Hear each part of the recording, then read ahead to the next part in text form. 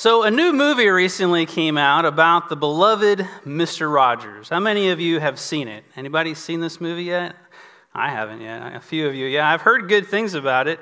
A better question is, how many of us grew up watching his show? That's right. How many of us had our kids grow up watching this show? That's right. It's a very popular song, so perhaps you can sing along with me, right? It's a beautiful day in the neighborhood, a beautiful day for a neighbor. Would you be mine? Could you be mine? It's a neighborly day in this beauty wood, a neighborly day for a beauty. Would you be mine? Could you be mine? I've always wanted to have a neighbor just like you. I've always wanted to live in a neighborhood with you. So let's make the most of this beautiful day. And since we're together, we might as well say, would you be mine? Could you be mine? Oh, won't you be my neighbor? Won't you please? Won't you please? Please won't you be my neighbor? Excellent. You guys sing pretty well. I just wanted to point that out. So, Mr. Rogers was someone who knew how to be a neighbor, and not just on the show. If you've never read up on him, like on Wikipedia or something, the man was just simply amazing. He was an awesome neighbor. You should do that sometime. And in case you didn't already know, today is the final week of a series your pastor's been teaching through on being a better neighbor. And today is titled Graduate Neighboring. And it's actually me being a neighbor to Pastor Steve that has me speaking to you today. I wasn't expecting this. This was not planned. We were actually discussing having dinner last week for this Friday. And then we're like, oh, yeah, we can do something. And then on Monday, he texts me. He's like, I got severe bronchitis. I don't think I'm going to be better by then. And I'm like, all right, well, if you need anything, just let me know. And then I just had this nagging voice that wouldn't leave me alone. So I texted him again and said, even if you want me to come speak on Sunday. And he said, okay, well, hey, thanks. I'll let you know on Wednesday. And then Wednesday, he texts me in the middle of the day and says, I'm feeling fine. I think I'll be all right. So you're off the hook. And then like at 8 o'clock that night, he's like, well, never mind. I worked too hard today, so I overdid it, so could you come speak? And by the way, we're speaking on the Good Samaritan and neighboring and stuff, so that's why I'm here. And the truth is that I'd be lying if I said I didn't hope he would ask me, because preachers just like preaching. So anyway, so it's a win-win. A win-win. Anyway, a far better example of neighboring comes from a story that Jesus told to answer the question, who is my neighbor? If you've been in church for a while, you're likely quite familiar with it, but perhaps I'll be able to give you a fresh perspective on it today and show you how it is that God does not take neighboring lightly. He does not take neighboring lightly. We find the story in Luke chapter 10. I don't know if it'll be on the screens or not. I guess not, but you can look it up in your own Bibles. Luke chapter 10, starting in verse 25, it says this. On one occasion, an expert in the law stood up to test Jesus. Teacher, he asked, what must I do to inherit eternal life? What is written in the law, he replied. How do you read it? He answered, love the Lord your God with all your heart, with all your soul, with all your strength, and with all your mind, and love your neighbor as yourself. You have answered correctly, Jesus replied. Do this, and you will live. But he wanted to justify himself, so he asked Jesus, and who is my neighbor? In reply, Jesus said, a man was going down from Jerusalem to Jericho when he was attacked by robbers. They stripped him of his clothes, beat him, and went away, leaving him half dead. A priest happened to be going down the same road, and when he saw the man, he passed by on the other side. So too a Levite, when he came to the place and saw him, passed by on the other side. But a Samaritan, as he traveled, came where the man was, and when he saw him, he took pity on him. And he went to him and bandaged his wounds and pouring oil and wine. And he put the man on his own donkey, brought him into an inn, and took care of him. The next day he took out 2 denarii and gave them to the innkeeper. Look after him, he said, and when I return, I will reimburse you for any extra expenses you may have.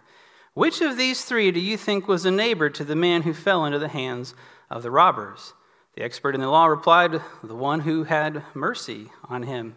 And Jesus told him, go and do likewise. So the expert of the law shows that why he's an expert by quoting what Jesus would later say are the greatest and second greatest commandments. Love the Lord your God with all your heart, soul, mind, and strength, and love your neighbor as yourself. But after Jesus affirms his answer, he clearly has some conviction going on, so he asks a clarifying question to try to justify his own shortcomings in this area, and Jesus answers with a simple but profound story. It begins with presumably a Jewish man walking the 20-mile road from Jerusalem down to Jericho. It's actually a pretty long way to walk. A little side note about this, Jericho is actually northeast of Jerusalem. So in our Western culture, we would call that going up to Jericho rather than down, such as we would call it going up to Norfolk and down to Suffolk from here in Portsmouth, right? Well, in Israel, all directions are down when going from Jerusalem and up going to Jerusalem. And that's because Jerusalem was both the most important city in Israel and also the most elevated. So that's a little factoid you can bring up in casual conversation and sound smart. So anyway, this guy is traveling about 20 miles on foot, which would take about 5 to 7 hours, effectively half a day. And though through a known dangerous region where robberies were common, and sure enough, probably about halfway through, he's attacked and left for dead. The next person to come by, who knows how long later, is a Jewish priest on his way to Jerusalem from Jericho. From Jerusalem to Jericho. He's likely returning home after serving his week-long shift at the temple. He probably lives in Jericho, spent the week in Jerusalem, he's doing his shift. He sees the man, and he just kind of stays far away as possible, and he goes on his way. Shortly after this, another temple worker, a Levite, comes by. He's probably headed to the temple to start his shift. Unlike the priest, he actually gets a little closer to the man to take a look, but after seeing his condition, also decides to leave him there. Now, in both of these cases, they had valid reasons for not wanting to get involved, okay? So don't demonize them just yet. Robbers would often do something like this where they'd leave a hurt or injured person or even a dead person as bait so that when someone came along and tried to help them, they'd attack them too. And so perhaps they feared for their lives. Another reason would be that they're afraid of touching what might be a dead person, which would make them ceremonially unclean, which would be quite a hassle for temple workers. They'd have to be out of work for like a week and do all these extra things to get back to clean status. Whatever their reasons, their desires for self-protection overruled the more important law that they surely knew of loving their neighbor. And here's the thing, they couldn't even make a case that this wasn't a neighbor because he was a fellow Jew. And the cultural thinking that Jews had, and of course Jesus alluded to in Matthew 5, is that they were to love their neighbors, which of course was their own kind, and hate their enemies, which was everybody else, the Gentiles and especially the half-breed Samaritans. And so this was one of their neighbors. This part of the story certainly caused a stab of guilt to go through the expert of the law who had asked the question. It was an indictment of the hypocrisy of the Jewish leaders like himself. Now, a more modern context, you could say that the priest is equivalent to a leader in the church, like an elder or a deacon. And the Levites, the equivalent to a dedicated volunteer, maybe someone who works in the children's ministry, because you know they got to be dedicated. Anyway, both very busy, diligent in their church duties, but when it comes to people and things outside of that church sphere, well, we'll come back to that. Jesus continues the story with a twist that no one expected. Of course, we do because we've heard the story, but at the time they didn't. A Samaritan comes by and does the right thing. The thing the Jewish leaders should have done. A Samaritan who was not even welcome in Jerusalem, much less the temple, a dirty half-breed who the Jews hate, and therefore they think God must hate this person too. The Samaritan stops, helps the guy, puts medicine on him, wraps his wounds, loads him on his donkey, takes him to an inn, stays the night with him, gives the innkeeper 2 days' wages for expenses and promises to return and pay any extras. All for a guy who most definitely would not have done the same for him had the roles been reversed. Wouldn't have happened. Perhaps a modern equivalent in our religious culture would be a radical Muslim. Someone who would consider any one of us Christians to be an infidel and deserving of death. He, instead of a stand-up church member who came by first, he does the right thing for someone he would consider an enemy. That's how shocking this would have been to the listeners of the time. There are some scholars who think that this story is not a parable at all, but a true story that Jesus knew about, similar to the story about Lazarus and the rich man who both died, which really makes it even more convicting for his audience. Sadly, the modern equivalent I described probably isn't a parable either. It seems that at least in public perception, those who worship other gods are better at loving their neighbors than we are. In public perception, the people of this planet who worship not our God are better at loving their neighbors than we are. Jesus, in other words, we should be convicted too. We should be convicted. Jesus concludes this story with a charge: go and do likewise. Go do what this Samaritan did. Now, he didn't exactly answer the question of who is my neighbor, did he? But instead showed what it means to be a neighbor to anyone, even an enemy. In other words, it would seem that the second greatest commandment of love your neighbor really means be a neighbor. Be a neighbor. That's because the kind of love that commandment is not a matter of feeling, but action. It's agape love. It's the self-sacrificing kind of love. The kind of love that Jesus demonstrated and commanded his disciples to emulate when he said, "As I have loved you, love one another. By this the world will know that you're my disciples." The Apostle John later spells out what that looks like. He says in 1 John chapter 3, verse 16, he says, "This is how we know what love is. Jesus Christ laid down his life for us, and we ought to lay down our lives for our brothers and sisters." Now, one important note about this verse is in the Greek, the word for life. The word for life. In the Greek, there are three words for life. There is bios, which is our physical, organic, breathing, lungs, etc. kind of life. It's that you're actually alive. There's zoe, which is the eternal, divine life. And then there's suke, which is where we get our word psychology. Suke is the soul life. It is the part of your life that would be written in a biography. It's your thinking, walking, talking, working, playing, doing what you want to do life. And that is the life John is saying Christ laid down for us. Yes, he died physically, but he also laid down the life he would rather live and the things he would rather do for us. To lay down our lives like Christ means that we give up what we would rather do in order to do what is best for our neighbor. Let me say that again. To lay down our lives, what John is saying there, is we lay down our lives like Christ means that we give up what we would rather do to do what is best for our neighbor.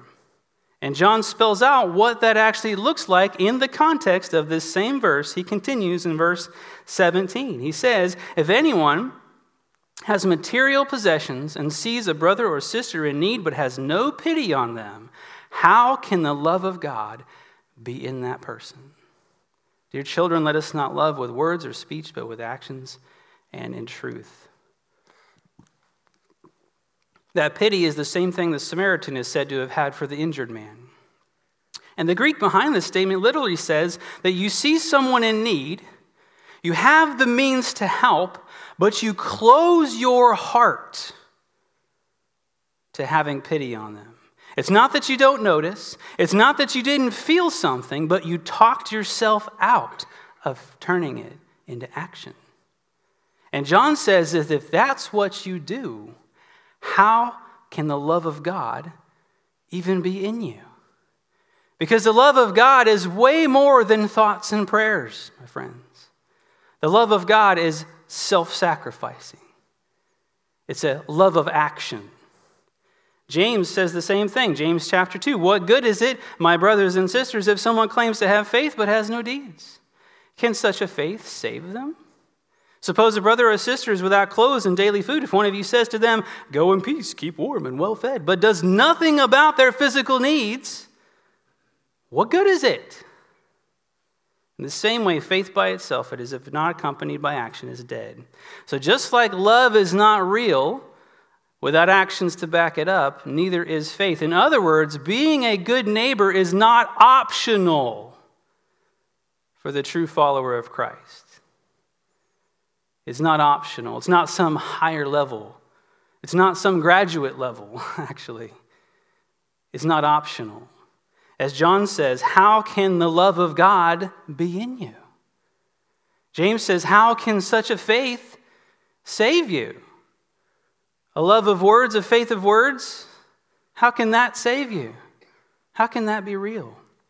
And even Paul makes this connection perfectly clear in the uncut version of one of our favorite verses we love to quote, Ephesians 2:8, for it is by grace you have been saved through faith. And this not from yourselves, it is the gift of God, not by works, so that no one can boast. That's where we usually like to stop, but that's actually stopping in the middle of the thought. He continues, for we are God's handiwork, created in Christ Jesus to do good works, which God prepared in advance for us to do. In other words, we are not saved by good works. This is important to understand. We are not saved by good works. That's exactly what Paul just said. We are not saved by good works, but we are saved for good works. We are not saved by them, but we are saved for them. With the chief of those good works being the second greatest commandment, love your neighbor. Love your neighbor.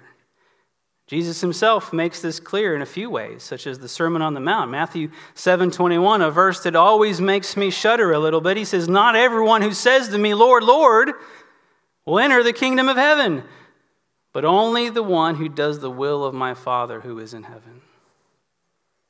What is the will of the Father? Love your neighbor. Love your neighbor. Not everyone who makes a confession of faith will enter the kingdom of heaven, but only those for whom the evidence shows that confession was real. And Jesus makes that abundantly clear in another not parable about the final judgment. Matthew 25, verse 31. Begins with, when the Son of Man comes in his glory. This is not a parable. This is a prediction. When the Son of Man comes in his glory and all the angels with him, he will sit on his glorious throne. All the nations will be gathered before him, and he will separate the people one from another as shepherd separates the sheep from the goats. He will put the sheep on his right and the goats on his left. And the king will say to those on his right, come, you who are blessed by my Father, take your inheritance, the kingdom prepared for you since the creation of the world. For I was hungry, and you gave me something to eat. I was thirsty, and you gave me something to drink. I was a stranger, and you invited me in. I needed clothes, and you clothed me. I was sick, and you looked after me. I was in prison, and you came to visit me. Then the righteous will answer him, Lord, when did we see you hungry or feed you or thirsty and give you something to drink? And when did we see you a stranger and invite you in or needing clothes and clothe you? When did we see you sick or in prison or go to visit you? The king will reply, truly I tell you, whenever you did it for the least of one of these brothers and sisters of mine, you did it for me. And then he says the same thing to the goats about what they didn't do. And then he concludes in verse 46, then they will go away to eternal punishment, but the righteous to eternal life. Again, it is not the works that save us, but the works are the evidence that we are actually saved, that our faith is real, that the love of God really is in us, that the Holy Spirit lives in us. The works of love and compassion for the people who need it, whoever they are. The kind of love that is sacrificial, going out of your way for the benefit of others, just like Jesus did for us, and just like the Good Samaritan. Note to what extent the Samaritan goes to help the stranger of the race of his enemies. He gives him his own first aid supplies, so that he no doubt had for his own personal use, because he was going through a dangerous area, right? He gives him his mode of transportation, and goes on foot for at least another 10 miles or more likely. He goes out of his way to put him up in a hotel, which cost him time and money. He stayed with him for the night, taking care of him, and then left the innkeeper a blank check to take care of whatever else was needed. And he planned to come back to make sure that the care was, and make sure that man was cared for. In other words, he was in it for the long haul until the man was restored. He gave up his comfort, his personal property, his time, his money, all for a man who most likely would not have done the same for him had the roles been reversed. In other words, he really had nothing to gain from this. Nothing at all, and plenty to lose. And that is the example we're to live up to. That is what it means to lay down your life. That is what it means to love your neighbor. And it's not optional. So, who is your neighbor? Who has God caused to cross your path and offer you an opportunity to be inconvenienced? Perhaps it's a relative who needs some financial assistance or a place to stay. Maybe it's a coworker who needs a babysitter or a ride to work. Maybe it's a proximity neighbor who needs their leaves raked or their lawn mowed or their fence repaired, or maybe they just need a friend. Maybe it's a 17-year-old girl who is pregnant and terrified of telling her parents. Maybe it's a 30-year-old woman with 4 kids from 4 deadbeat dads and is pregnant with a 5th and not sure it's worth letting this one live. Maybe it's a woman who's 25 weeks pregnant and about to be homeless after her boyfriend is arrested and she can't afford the hotel they've been staying in anymore, and it's February. Are you catching a pattern here? That last one is actually living in my house right now, along with her 6-month-old daughter. Did I mention I have 5 kids and a pregnant wife? And those other 2 were just down the hall of your church on Thursday, doing their last Mission Great Expectations class of this semester. And we still don't have a full team for January for those same ladies and others like them. And I don't believe in coincidences. I don't believe it's a mere coincidence that I'm here preaching about neighboring. Not my idea. At a church that hosts the GE class, like it's right here. 6 weeks after speaking to you about this before. I didn't plan this. God did. I believe that God is giving some of you a second chance to do the right thing. To do the thing you felt a pinch of conviction about 6 weeks ago, but talked yourself out of it. God is giving you a second chance to be the Samaritan rather than the Levite or the priest. And this may be the second chance for the rest of you as well. Perhaps right now you already know who God wants you to be a neighbor to that you've been putting off and avoiding. Well, now is your chance to make it right as well. But you have to decide today. Right now. In your heart, you know what he's asking you to do. You've already had time to count the cost. The only question that remains is whether you're going to keep passing by on the other side or whether you're going to stop and be a neighbor. The choice is yours. At this time, I'd like every head bowed. I don't know if you do that in this church, but every head bowed, no one moving around, not even the band yet, please, because this next part is important. I'm going to give you a call to action, specific instructions on what to do with what you've heard today. That is the purpose of teaching and preaching. Did you know that? It's instruction, not entertainment. You see, entertainment is something you engage in and enjoy while it lasts, but when it's over, you go on before as if nothing changed. Well, instruction demands change. For example, when Jesus finished telling the story of the Good Samaritan, he didn't conclude by saying, "Did that answer your question?" No, he said, "Go and do likewise." In fact, much of what I read today from Scripture included command language that should lead to action, not just mental acknowledgement. And so it's not really me that's giving the call to action, but God himself through his word that we read today. And what I'm going to do is give you a call to action that will help you to obey what the Holy Spirit is convicting you about right now. If he is really in you and you are letting him, not closing your heart to him, then he has no doubt brought a neighboring opportunity to mind that he wants you to act upon. And what I encourage you to do is simply take the opportunity right now to write it down. Either in your phone, a connection card, a bulletin, something like that. Write it down. It doesn't have to be elaborate or detailed, just a word or a phrase so you'll know what it means. Write it down now before the enemy has a chance to distract you and make you forget. Then, when service is over today, share it with someone you trust and ask them to hold you accountable for doing what God has asked you to do. I encourage you to do that with someone in this room before leaving this room. Because we all know that as soon as we leave the doors of the church, the enemy goes to work distracting and deceiving us, and you'll lose the conviction before you get to your car. We've all experienced this. So act upon it now before that happens. I'm serious. Write it down.